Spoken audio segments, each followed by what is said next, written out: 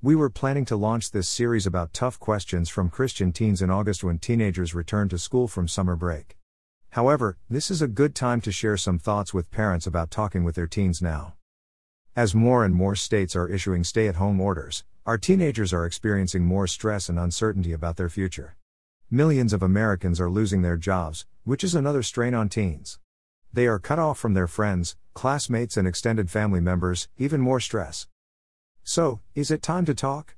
I think so. This is a great time for fathers and mothers to talk with their teenagers and share honestly about their own thoughts and feelings concerning this difficult time.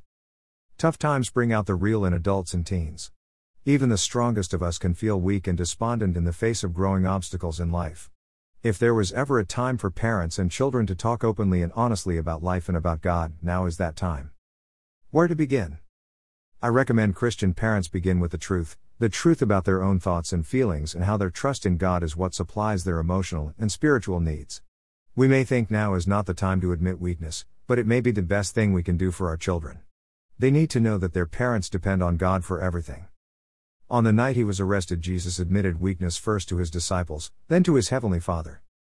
And he took Peter, James, and John with him, and he began to be troubled and deeply distressed. Then he said to them, "My soul is exceedingly sorrowful, even to death. Stay here and watch." He went a little farther, and fell on the ground, and prayed that if it were possible, the hour might pass from him. And he said, "Abba, Father, all things are possible for you.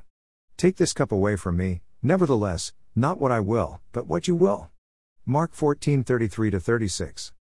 Jesus is the strongest person I know, and he admitted weakness in the face of what was before him. His determination to finish his Father's will points to Jesus' tremendous strength. Paul was another strong person. He also admitted weakness. And he said to me, "My grace is sufficient for you, for my strength is made perfect in weakness.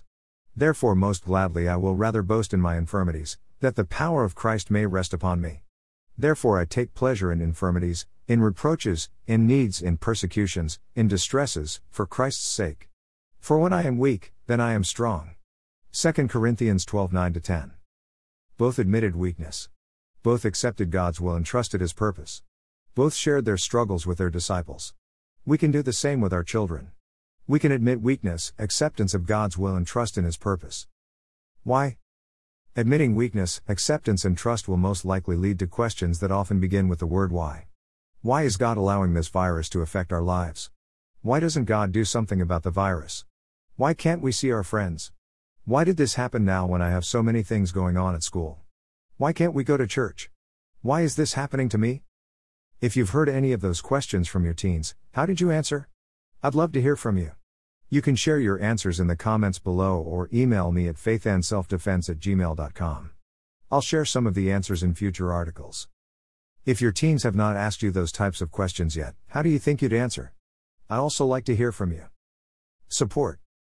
This is a great time for Christians to support one another. We may not be able to meet with each other right now, but we can offer support. That might be prayer or words of encouragement or advice. We are using Zoom, Skype, FaceTime, phone and text to keep up with our family and friends. It's one way we can support them. Jesus told us that we would have trouble in the world. He also told us to be of good cheer. I have overcome the world. Jesus died on the cross, was buried, rose from the dead, was seen by hundreds of eyewitnesses and ascended to the right hand of his Father in heaven. Jesus has overcome the world. He will take care of us in this life and the next. Talk with your teens. Pray with your teens. Study the Bible with your teens. This is a time your teens will remember for the rest of their lives. Years from now, when they look back on tough times in their young lives, they will remember what they did and what you did. What they will remember is something that is in our hands right now. Before we go, here are a few favorite verses you may find encouraging and helpful as you talk with your teens. Be kindly affectionate to one another with brotherly love, in honor giving preference to one another, not lagging in diligence, fervent in spirit, serving the Lord, rejoicing in hope, patient in tribulation, continuing steadfastly in prayer, distributing to the needs of the saints, given to hospitality. Romans 12:10-13. Greater than be anxious for nothing, but in everything by prayer and supplication, with thanksgiving, let your requests be made known to God, and the peace of God, which surpasses all understanding, will guard your hearts and minds through Christ Jesus. Philippians 4:6-7. Greater than rejoice always, pray without ceasing, in everything give thanks, for this is the will of God in Christ Jesus for you. 1 Thessalonians 5:16-18. May we use this time wisely for the glory of God and the good of our families. Our prayers are with you. Copyright 2020.